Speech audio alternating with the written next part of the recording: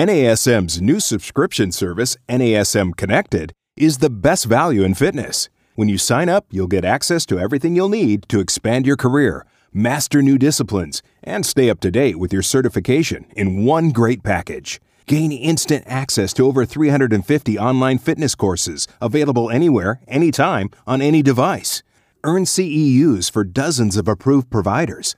Plus, unlock articles, webinars, videos, and podcasts from the biggest names in fitness. Don't wait. Sign up today and unlock the best content in fitness at the best price. Get connected at nasm.org/connected or call 1-800-460-6276.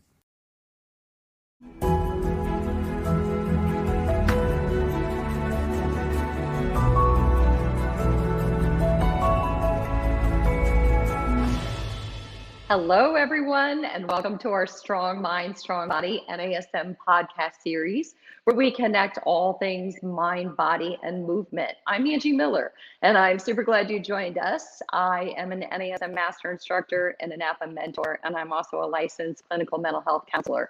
So I love talking about all things mind, body, all things physical and mental. And today I have a great topic. It is mental barriers to success. So we're going to talk about mental barriers that get in the way of maximizing our performance, because I really think that it's those mental barriers that stand in the way more than anything physical. We have to teach our clients to manage their mind as much as they manage their body.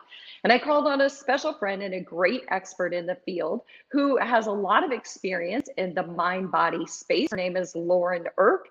I'll let her tell you a little bit more about her credentials. She owns Fitness Integrated Science. And Lauren is a great expert to talk about all things fitness from the inside out. So welcome, Lauren. Thank you so much, Angie. It's such a pleasure to talk with you, and I greatly admire you as well. So that was really nice of you to say. So I've been in this industry for about 35 plus years. I'm a muscle activation technique certified specialist at the RX full body level. I'm a 500-hour yoga instructor with Yoga Alliance, as well as a continuing education provider for them. And I'm also a certified yoga therapist from the International Association of Yoga Therapy. So definitely this space in terms of being able to talk about what we do from a fitness personal training space, as well as dealing with the mind-body component, is something that I'm very comfortable with. So I'm very honored to be here. All right, amazing. And Lauren and I have kind of talked about some ideas back and forth this week. And, I did a lot of research on what does build mental toughness and what are the mental barriers that get in the way when we do physical training. And everyone has all kinds of ideas. And obviously it's very sports specific. It's also very client specific. But what Lauren and I tried to bring you are some of these ideas that are more internalized thoughts about mental barriers that we see with clients in every space, whether we're working with them in a personal training format or a yoga format, or whether I'm even working with them in mental health. So it's blending these different kinds of theories and concepts. So I hope what we're bringing you today is pretty unique. Some of these mental barriers are things that you might not have thought about before, but I hope that really help you to kind of work with your clients. So we have 8 ways that we think build mental toughness and resilience and help to get rid of those barriers that stand in the way. And so the first one that Lauren and I kind of talked about was the teaching clients to park their thoughts. And I talk about this a lot when I teach trainings on exercise motivation and adherence. Is a lot of times when the clients first come into this session, whether it's a virtual or a live session, they come in with all kinds of material going on in their heads. They're like a whiteboard that's just full to capacity, and there's no space for them to add anything into the training session. So what I talk to them about is parking their thoughts. A lot of times when I leave work, I have to park my thoughts at work. Or when I go into the gym door, I have to park my thoughts at the door. And it's really just kind of a simple way of compartmentalizing and saying, I'm going to come back to this after the session and it will still be there. But hopefully what I'm doing in the training session is going to mitigate the amount of stress I feel toward that situation right now. So what do you think about parking thoughts, Lauren? Definitely with this time that we're living in, this situation comes up quite a bit. And I'm a big component of, before I ever start with the workout with someone, I think it's important as trainers that we take a moment to allow our clients to speak about, whatever we need to catch up on. And I'm always very mindful of watching how long that takes. We have certain clients that we know really do need a lot more socialization than others. I have some clients that come in and they want to get right back down to business. And if I talk about anything personal, I have a feeling that that would bother them. But other ones, we all have those clients who really want to be there for social reasons. You've become their best friend and they want to unload on you, and you can tell that they're not present in the session. I think it's important for us to know as trainers that we're dealing with human beings that deserve time to be heard and kindness. And part of the service that we do provide for them is psychological, unfortunately, even though maybe we don't feel qualified to do that. So I leave whatever amount of time, whether that's 3 minutes, 5 minutes at the very beginning to catch up. So what have you been doing? How's work been? How are your kids? How have you been feeling? And if you feel like they're actually going on some sort of a weird tangent where they're getting ready to tell you about, some sort of psychological event that's gone on in their life that has nothing to do with your session that is going to derail everything that you have planned, it's important for us as fitness professionals to gently gear them, just like you would a child, just pick them up and put them in front of something else, whether that's walking across the gym and handing them the weight and telling them that we're going to get started, or me going ahead and demonstrating the exercise that we're getting ready to do, or just bringing them right into a body focus. So last time you were in, we were really focused on your lower back, and I told you to do these exercises. Tell me how that's been. Once you direct that, a lot of times they will sort of leave all of that stuff that they were focused on and get right in the exercise. This may very well be something that you have to do multiple times during the session, but more than likely, if you do that at the end of the session, they'll come up to you and say, "Oh my goodness, I feel so much better. Thank you." Yeah, you know what? That's perfect. It's kind of a gentle redirecting. It's a gentle redirecting. If it starts to, like you said, get to be a little bit too heavy or a little bit too much, you can always pick it up later. But again, it has to do with parking thoughts. So sometimes, they can leave that stuff at the door, but sometimes they just need the space and the place to be able to tell somebody about it. And we're that perfect person to hear what they have to say. Because like you said, we're an emotional sounding board as much as we are a cruise ship director to their workouts, right? So I think parking the thoughts is really important. I think that's a good thing to keep in mind. And the other thing that Laura and I talked about, the second way that we thought kind of got rid of mental barriers and built that mental toughness, was focus on performance versus outcome. Our clients get so stuck on the outcome. I want to lose X amount of weight in X amount of weeks, and that's what they're making a beeline for. They've got a wedding coming up, a big event coming up, and they're focused on the outcome versus the performance. And I think it's important to break things into smaller pieces. I was reading an article today, and a video ad came up, and it was somebody who does a lot of those big events and triathlons. And she said that if she thought about the end goal, she would never get through the actual race. She has to think about the next event or the next obstacle. And, that's what I do when I run. If I'm going to run 4 miles, I don't think about the 4 miles. I think about the first mile, or I tell myself just 5 more minutes. So I have to break it into smaller pieces and remind myself that this isn't ultimately about the outcome. It's about the journey of getting there. So it's that performance versus outcome.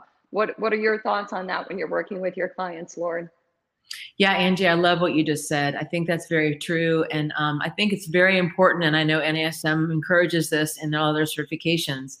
It's that initial consultation that we need to do a good job of, first of all, understanding what are the expectations of this client. So when they come in and they say, for instance, to your point, I really want to lose X number of pounds before my wedding. And you look at the timeline, you look at them, and you look at their level of involvement, and you have to be very real with them about, this is what I can do. This is what we can do together. This is the scope of what we can accomplish here. And making your client understanding, what truly is possible and how much they're going to need to work for that to happen. Managing client expectations is very important. I used to not do that when I was a younger trainer, and now that's the first thing that we discuss. What are your top 5 expectations? And if it's something that I don't feel is going to be possible in X number amount of time, it's important for us as trainers to definitely communicate that. And I also use the idea of, exactly what you were discussing about running a race. Let's say that I wanted to climb Mount Everest, and I looked at the top of the mountain and I said, wow, that's a long way up. But if I can think to myself, well, I just want to get to that ledge. And then once I'm there, how do I get to this next ledge? And eventually, if we sort of do that, eventually we may end up getting to the top. And obviously what ends up happening when someone gets to the top, they want to climb another one. So it's really more about the process and encouraging clients about the process and almost steering them away from, what this original goal was, is that may change. They may decide, I've really discovered that being skinny is not what I want. I'm really starting to feel better, and I'm getting actually, approving of this session, and I feel really good. Psychologically, it's good for me. And maybe for my own health, the weight that I am is actually probably more manageable. Yeah, I think that was perfectly said, because that performance versus outcome ties right into being able to manage expectations and help our clients do that from the beginning. It's kind of like writing a syllabus in a college course. We have to manage expectations. This is what you're going to get out of the course. Or if we're presenting at a conference, we have the expectations, we have the goals and the objectives of the course, so that we know that when people are enmeshed in this course, they know exactly what they're going to get out of it at the end. So in the beginning, they don't have this concept of, this is what the outcome is going to be, but we're sitting here with a completely different concept of what the outcome is going to be. And I think that, too, it's that managing expectations is managing, it's managing delivery, but also managing, it takes a while to get where you want to go, right? So this is a process. This is exercising for life. This is building habit. This isn't just getting ready for the wedding. We're hoping that you stay with this for the rest of your life, right? Absolutely, that we align our training with the client's goals. Because so many times you think as a trainer, I really want this person to have more core strength, or maybe we're really into, I don't know, heavy weight training, but that client has no interest in that. That's not where they're there. So it's important that we're managing our own expectations as well, and making sure that we understand that we are working for the client. And it's our job to communicate to the client how we're going to help them accomplish their goals and what goals might be impossible. Yeah, I love that. And that has everything to do with their value system, because like you said, we might have a special niche in the way that we train or what we're able to offer, but it has to really align with their goals and their values. So that managing expectations up front is super big. And what really ties into that, the other thing that Laura and I talked about was helping clients with their emotional space. And we decided to separate these two. We talked about parking our thoughts, but we also wanted to talk about clearing emotional space, because I really believe that we get into the mindset that the client that we see in the hour that we're with them is the client that we're responsible for. But I think that it goes beyond that. I think that the client that we're responsible for is the client that we don't see all the hours of the day that we're not with them, and some of the takeaways that we can give to them to help them when they're not with us for that 1 or 2 hours a week. And a lot of that is about clearing emotional space. And that is really, when we listen to our clients talk about themselves when they're in session, we learn a lot about who they are as a human being and how they talk to themselves. So if we hear a lot of negative inner critic, if we hear a lot of limiting beliefs, if we hear them talk about themselves in a kind of a derogatory way, I think that it gives us the opportunity to say, Lauren, is that how you talk to yourself at home? Do you talk to yourself the way you would talk to your best friend? Or do you talk to yourself the way you would talk to your enemy?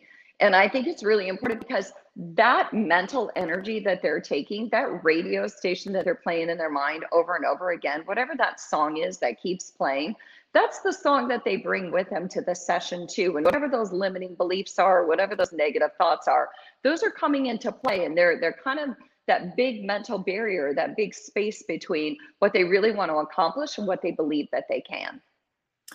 I think that's beautifully said. And, I've always thought of myself, whenever I'm working with a client, my job is to see things that they can't see. That's what they pay me to do. They may not realize why they're gaining weight, or why they're constantly in pain, or why they can't perform well in a specific activity, or maybe their joints are wearing down. And then you sort of look at how they walk, or look at the shoes that they're wearing, or look at the type of activities. Oh, I know your back is hurting, but you sit in a chair for 12 hours a day. Have you ever thought about maybe getting up, and maybe we need to change your activities? Well, it's the same thing with emotions, and that we know that the emotions and the physical state of someone are hand in hand. The mind and the body are not two pieces that stand alone. They're integrally united. So the things that we tell ourselves and the things that we put ourselves around. Maybe you can tell that this person is, has a best friend that every time they get around them, they come back from an outing with them and they feel negative about themselves. Or maybe it's a job that they have. although we have to know our place and we can't, comment on things that are none of our business, but we can subtly remind people, hey, have you ever noticed that when you're around this person, you get really stressed? Or have you ever noticed that when, you go to work and you're in these long meetings, this is kind of when this happens? And when you do point that out to clients, a lot of times they'll go, well, I guess you're right. I wasn't aware of that. And even though we don't go to school to become psychologists, the psychological component that goes into someone's self-esteem and self-worth is directly proportional to that person's results in our training sessions. We know that we attract our own thoughts. We can manifest everything that we're thinking about. And if this client is focused all the time on, I've got to lose weight, I've got to lose weight, I hate the way I look, it's going to be really hard for that person to ever visualize themselves being any different. So I try to manage that a lot with a lot of positive self-talk. Anything that they do that looks like they're progressing, or anything that they're wearing, or if someone has a top on, a woman that doesn't wear a tank top and is, wow, look at those arms, look at your triceps, the head on your tricep is looking so good, or oh my gosh, look how strong you're getting. And slowly over time with these positive self-images, not only are you going to help them with you, but you help them when they're not with you. And of course, our job is to try to influence this person enough to where fitness becomes a way of life, and they actually look forward to being with us. Being with us is a place where they feel like they can de-stress and they can be accepted for who they are. Yeah, that was very well said. And you're right. It is, their emotional state is proportional to their goals and their outcome. And it's directly tied together. You can't separate physicality and emotions, which is exactly why I love the clinical mental health side of me and the physical side of me, because I think that there is a very long bridge between the two that doesn't need to be so far apart. One of the ways that I talk to clients about separating their thoughts, or kind of taking notice of their thoughts, because I think that's important, because sometimes when we point out, hey, Lauren, I hear you say these things about yourself, I wonder if you've ever noticed that. A lot of times my clients aren't actually aware of the things that they say to themselves until I actually pointed out that I hear that frequency or that song a lot. And then they're actually almost kind of surprised to realize that they do say a lot of negative things to themselves. So there is a technique that I actually use in mental health called cognitive diffusion. And I talked about it once before on one of my podcasts, but I thought I'd share it real quick again. And it is basically so that we can kind of take a longer line between ourselves and our thoughts. It's a little bit of mindfulness. It's being able to put distance between ourselves and our thoughts. So sometimes I'll tell them, if you put your hands right in front of your face, all you can see is your hands. But if you move your hands out, you see your hands, but you also see everything else in the room. So it gives you a little bit more clarity, a little bit greater perspective, and it separates you from your thoughts and allows you to take power over what you're going to do next. And so when we create that distance between us and our thoughts, it's not, oh, I'm anxious, or, oh, I'm whatever I'm feeling about myself. It is, I'm noticing that I'm feeling that about myself, or I'm noticing that I'm feeling anxious, and now I can reframe. So maybe that's when my client notices that they've got a lot of inflexible thoughts, like they're shooting themselves again. I should have lost more weight by now. So this is a perfect time to notice that they say those should to themselves a lot, and they're shaming themselves. And I can help them reframe and say, maybe this is a good time to sit back and say, there are no shoulds. What if you shouldn't be at a certain weight? You should just be where you are today, doing the best that you can in this moment, because again, it's about performance versus outcome. That's great. Your clients must really benefit so much from all of your training in psychology and as a therapist. So, you have a very unique gift to give to your clients. That's a great tip.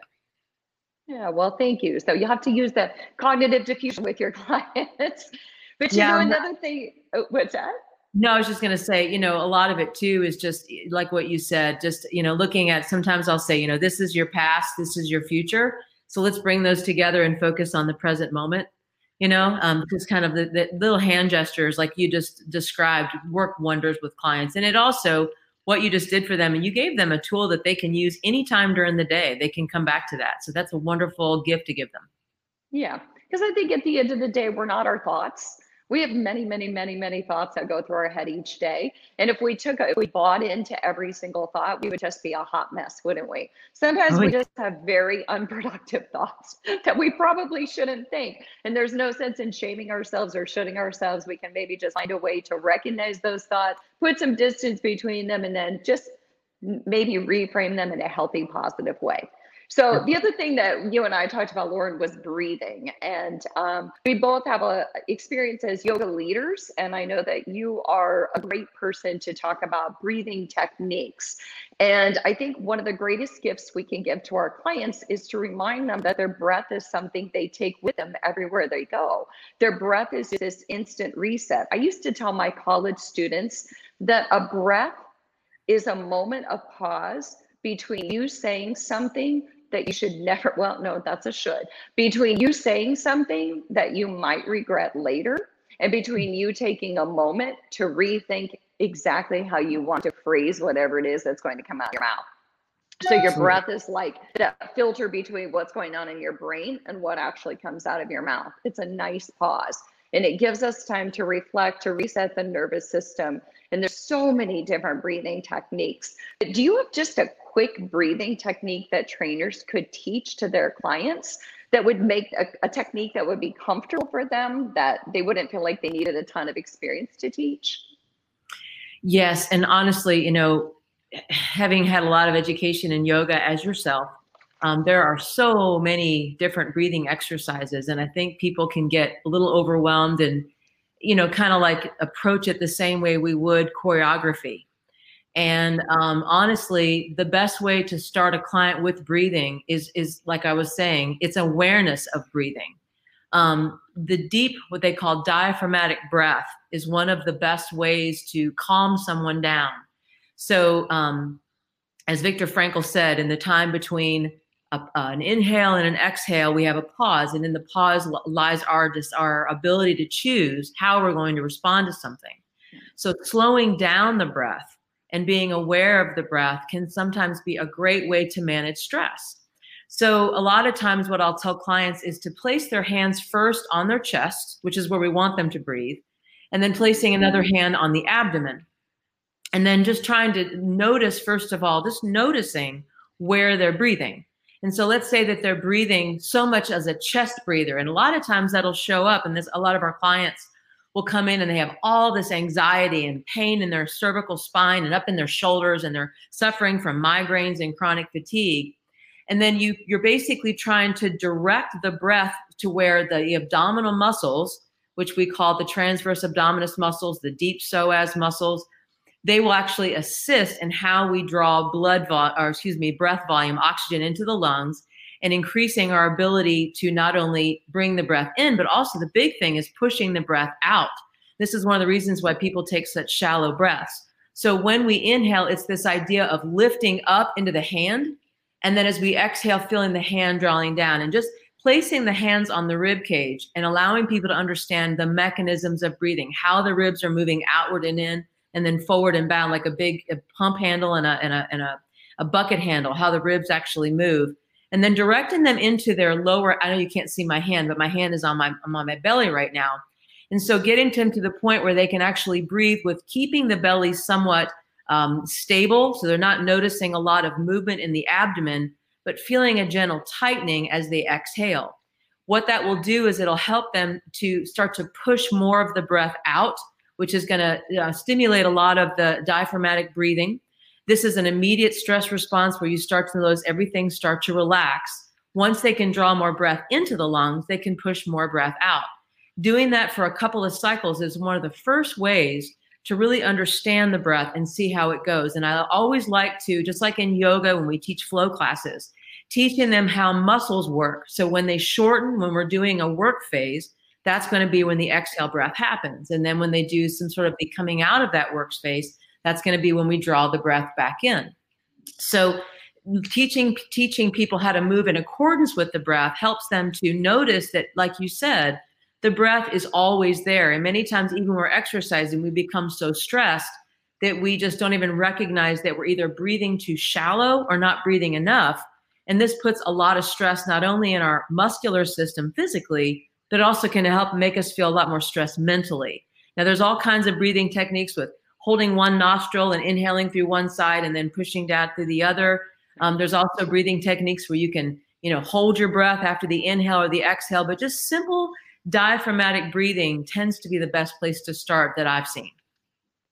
I think so too. And I'm actually really glad you mentioned that it doesn't take a lot of skills and breathing techniques. It just takes an awareness of the breath, because so many times we forget that that's the one thing that we can use that works in our favor. And that's there with us no matter where we're at, whether we're sitting in traffic, whether we're upset with somebody. That pause can make a huge difference in keeping us in a safe space, guarded from saying something we shouldn't say, but also keeping us healthy and safe in our physical workouts, because we have to remember to use our breath as our guide and as our friend, and to carry it with us as a friend and a gentle, a gentle thing that we're bringing with us versus something that we're restricting that can hold us back. So that was beautiful, Lauren. Thank you. Oh, thank you. And the other thing that we talked about, Lauren and I talked about doubt. And we, a lot of times when I read about mental barriers that get in the way, I read a lot about people being willing to get uncomfortable. But I think what really is behind being willing to get uncomfortable is leaning into doubt. We try to stay away from self-doubt. We have a lot of fear-based things that go on in our mind of, I don't want to doubt myself. And if I stay comfortable, I don't have to step into that space where I'm not sure if I'm going to be successful. But anytime that I'm in a space where I'm doubting myself, I know that I'm in a space of growth. And, it goes back to that saying of the more you know, the more you realize how much you don't know. And so that space of self-doubt, I feel like, is a space I live in 24/7, because the more I learn, the more I know there's so much I don't know. And so I just invite that into my world of, oh goodness, I don't think I'm going to be here all these days to learn everything I need to learn. So doubt is good. Doubt means that we can push past our perceived limits. Doubt means that we're uncomfortable. Doubt means that we're ready to invite something in that we weren't willing to invite in before. Doubt is a perfect place for change and growth. That's right. Absolutely. I believe that as well. And we have to, and again, as trainers, I always think about, how someone might feel. We have a saying in yoga, it's called having the beginner's mind. And as we get further and further into our years of exercise, and how comfortable someone like you or I might feel walking into a gym, all of us in this profession, this is normal to us. It's normal to be out of town and walk into a gym or walk into a yoga studio and be completely all by ourselves and know exactly what to do. What does it feel like when you have that person that's really not comfortable in that space? Maybe they excel in their career, but when they get into working with their body, it makes them have a lot of discomfort. So we have to sort of help people to manage that in our sessions. And to your point, having that doubt, having that feeling of, oh, I don't know if I'm going to be able to do this exercise. This looks kind of hard. I've never really done this. Or, I'm starting to sweat a little bit. This is kind of uncomfortable. It's really, I think some of the best trainers that I've met in my career that have taught me in such a way where it's kind of like I'm walking up a hill very gradually. It just feels, okay, I'm good here. Let's add a little more and a little more. And then 6 months, you're like, do you realize how far you've come? And then when they finally go, you're right. I can remember when I couldn't even lift my arm, and now I'm pushing weights over my head. This really will translate, like you've been saying, into their life, because they'll realize that, if I really just take the necessary steps, put in the time, put in the work, and do whatever it is that I need to do, accomplishing these tasks, I can accomplish anything that I want to do. And what a gift to give to our clients. Oh, yeah, for sure. Because I think that body confidence translates into personal confidence. If we start to buy into that, the fact that we can push our body in small increments and we can get places we never would have expected, it really ties into confidence in everyday life. It really was decades ago when I started exercising that I grew my legs, so to speak, where I really became a much more confident human being and started pushing myself to excel. Because I realized that that's what I learned in the gym. That's what I learned through physical exertion of my body. I learned to mentally exert myself as well and to step outside of my comfort zone. It's funny. I thought of another analogy, not just our clients, but I think if we got a new puppy during COVID. And one of the things the trainer taught us is to constantly take the puppy on new walks, right? To keep it constantly stimulated, take it out of its comfort zone, get it to discover new things, see the world differently. And that's kind of what we need to do as human beings is get out of our four walls, get out of what we know, get a little uncomfortable, and step outside of that so that we make new discoveries and we realize what we're truly, truly inherently capable of, both physically and emotionally. Okay? Absolutely. Yep. So that's wonderful. I like the way you said that. Yeah. So the other thing that Laura and I talked about was focusing on what you can control, and this is really my favorite thing to talk about. I think I could talk about it every day. Is I talk about positive control over and over again. Is that, you know, we get really caught up as human beings on things that we cannot control, things that other people do, things that other people say, people's responses to things. What were they thinking? Did they mean this? What if I should have said this? And the only thing we can really control is us. I cannot control what somebody says to me or does to me. I cannot control the way that they move through their world. I can control the way that I manage and maintain myself. And so I think that so much of our stress and so much of our anxiety and our fears is because we're looking everywhere but in the mirror, right? And what is that old, you know, the Freudian projection is when you think you're looking out the window, but you're actually looking in the mirror. Yes. So I love that one.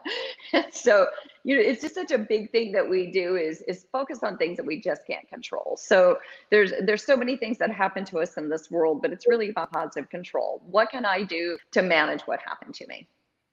Yes, and I agree with that. And certainly this year has taught us so much about what we think we can control, right? Who knew that we could like live in our house and not go to a restaurant for weeks on end and learn how to fix all these meals and wear a mask for 8 or 9 hours a day and whatever else that we're doing. But this really, I think, ties in a lot to me as I'm listening to you talk. You know, thinking about clients who maybe have these anatomical changes that we've taught them how to exercise within those. I don't want to go off on a tangent, but I have a client right now I'm working with for, 15 years. And over the years, because of some bad car accidents and some botched surgeries, honestly, where he had a fusion that was done back in Europe years ago, and they took out one screw on one facet joint, not on the other. And now he's got stenosis and he's got some fusion in his spine. And now he has a little bit of retrolisthesis that's happening in his spine. So he has a lot of chronic back pain, and he comes in sometimes with this fear. Here he is, he's running this big corporation. He's going through the pandemic, and now his back is harming him because, of course, our physical stress manifests with the emotional stress. They kind of go hand in hand. And we've spent so many times where I've literally had to talk him off the ledge and explain to him, listen, this is an anatomical barrier. It's not the end of the world. You just have to we have to move in exercises. We have to make sure that our exercises don't push you out of this box so that you don't have any other episodes where you actually get further injured. And if you can do that, you can control your pain. You can control this anxiety. You just have to come up with exercises, as we do every week, that you can do on your own so that when these things come up, you can manage it. You can get your muscular system back online. You're not going to have chronic pain. You just have to learn to accept that this is now your structure. This is how your spine is. You're in your 60s now.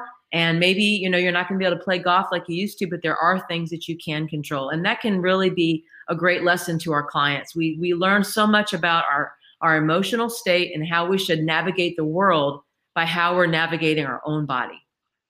Oh, absolutely. And I'm really glad that you shared that story. I don't think that was getting off on any type of tangent. That was a perfect story to talk about how, we have to focus on what we can control. He can't undo the botched surgeries. He can't undo what's happened to him anatomically, but he can work within that space of, this is what I can manage. And he's working with you, who's helping him to kind of give him that gentle reminder day after day, right?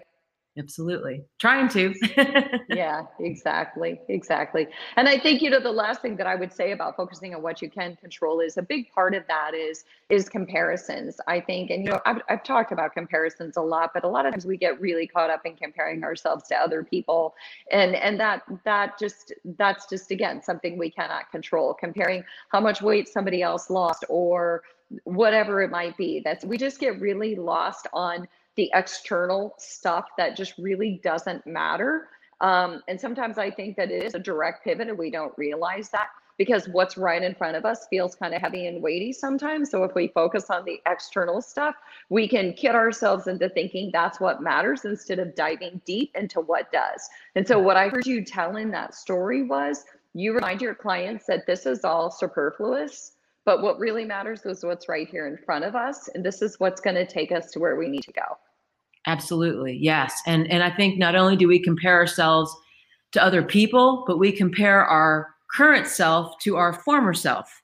Like I want to be able to do, going back to my client, I used to go outside of my house and I'd run for 30 miles and I would just get lost and turn around and run back. Or I'd go and I'd play 18 holes of golf. Or, I'm like, well, you were 20, you're now 68. And so you're not going to be able to do that anymore. And of course, now I'm at an age where I can relate to that because I'm 51. And I'll say, gosh, I used to, when I was in my 20s, I could teach 8 step classes in a day. Now my knees, I can't do that anymore. But I've found other things that I've actually become a better fitness professional from going through that. And I found other things that are much kinder to my body. And even if I could do that type of stuff anymore, I don't want to. So it's really about embracing who you are now, not comparing. You just think that, there's something wrong with you. It's, we see, as so many images in the magazines and we watch other people move and we envy those things. But it's always good to bring our clients back to, so she has some great hips or whatever. She has a lot of flexibility and she does really well in yoga. But you know what? She doesn't have, look at the strength that you have. She can't hold poses like you because you've been lifting weights all of your life. So pointing out to our clients that they really do have these wonderful gifts and all the time telling them what their gifts are. People say to me, well, you just know so much about blah, blah, blah. I'm like, well, gosh, you know so much about running this corporation than I don't know a lot about accounting, So we all have our gifts and we just have to maximize our gifts and work on the things that we need to work on and try to be kind to ourselves. Yeah, that was very well said. Because again, it goes back to we only know what we know. There's so much out there that we don't know, and we have to kind of know where our strengths are. And we need somebody who is like a gentle little whisper in our ear who will always remind us exactly what those strengths are, because all of us would do better being reminded of what our strengths are. And it's a great boost to our self-esteem. So the last thing, I don't think that we can end this without talking about time. I think that time is a big mental barrier, and it's actually the perception of time. So when I taught stress management to college students, I had them actually keep a time log for a week, and they had to manage their time in increments of 30 minutes just to see, and then create a graph of where a majority of their time was going. And then we brought in a whole talk about values and how a lot of times when we say we don't have time, it's the perception of time because it has to tie into our value system. We make time for those things that we value. So sometimes whether it's that our clients are ready to sign up for a training package and they say, I just don't have time anymore, then it's that time to have a discussion about what their values are and what we can better do to build intrinsic motivation and build our training around those values. And maybe it means they need to change the time of day that they meet with us, because maybe actually meeting with us is like setting off that fight or flight response, because maybe meeting with us at 10 a.m. means that they've got to run their kids to school, and then at 11 they have to be such and such, and it's trying to squeeze us in somewhere in the day that just doesn't feel good. It feels like fitting a square peg into a round hole. So time is perception based for sure, but just talking to our clients about values and the value of training to them, and making sure that if we haven't had that conversation in a while, take time to have that conversation now. Absolutely. And some of the best trainers, I'm sure, have suffered from this problem. We want our clients to value what we do. Everyone has different value system. I have some clients that love exercise, and getting them to exercise is a no-brainer because they do it regardless. And then others, it's really tough to get them motivated because it's just not inherently something that they're interested in. I'll tell you another story where I had a lady who had chronic back pain. And she walked into her session and said, now, I need to be out of here within this time because I'm meeting with my workmen in my house and we've got to be done by that. And we ended up working with something that I knew wasn't going to be able to be done in that time. And so I just started doing what I do. And as I'm looking at the clock and I'm like, well, you need to be out by this time. So if you want to, we can stop right here and then you can go. But she was feeling better. And she goes, I think they can get along without me. I think we'll just finish this up. And she ended up that night texting me and saying how great she felt. And that was a really big lesson to me. It's also on me to make the time that we have together productive so that they will put aside that time to want to work with me. And there's times that we all walk into our sessions and we have a great plan and we're just on it and we feel like we're connecting with our clients. And then other times that you walk out of your session, you're like, gosh, that was not good. Like I could have done a better job there. So we have to manage ourselves, but we also have to manage our clients. And it's up to us to find clients who value working with us. The worst thing you can do, it's kind of like being in a relationship. where you're really into the person and the other person isn't into you, and you just know it. And so you're like trying to do, I'm going to fix myself up and I'm going to lose weight and I'm going to do the things that they want to do. I'm going to laugh at all their jokes. And you know that eventually they're going to break up with you. Why do you want a client like that? Right. Find clients that want to work with you.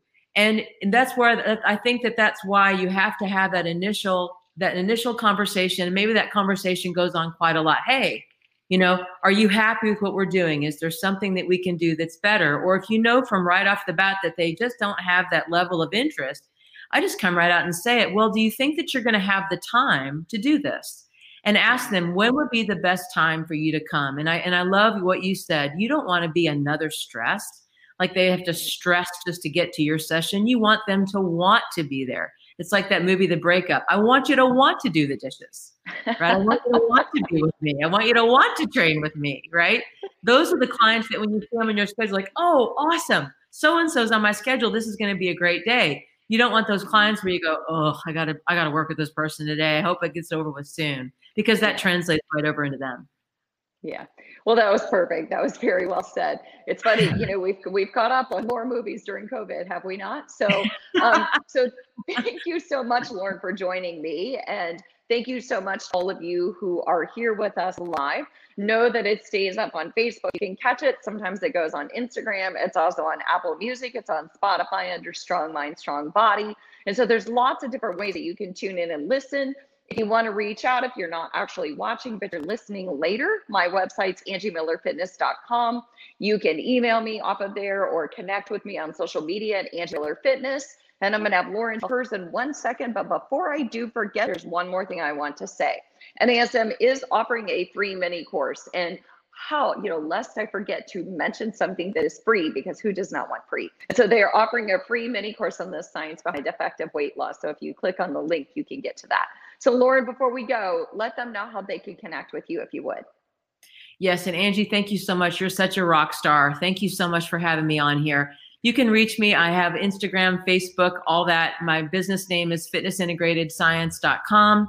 My email address is just my name @gmail.com. And I also have an online TV, Fitness TV, Fitness Integrated Science TV, that has over 160 videos if you're wanting some help on some exercise ideas.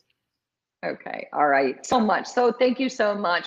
Thanks to all of you for joining us. Do reach out if you have any questions. Again, you can email me off my website, but just real quick, it's Angie@angiemillerfitness.com. So I think that sometimes if you don't catch these live, you really do want to know, how could I reach out to Lauren or Angie and just ask a simple question, and just know that we're always here for you. But thanks to everybody. I hope that you have a phenomenal weekend. Take good care of yourselves emotionally, physically, and mind, body, and spirit. We'll see you next time.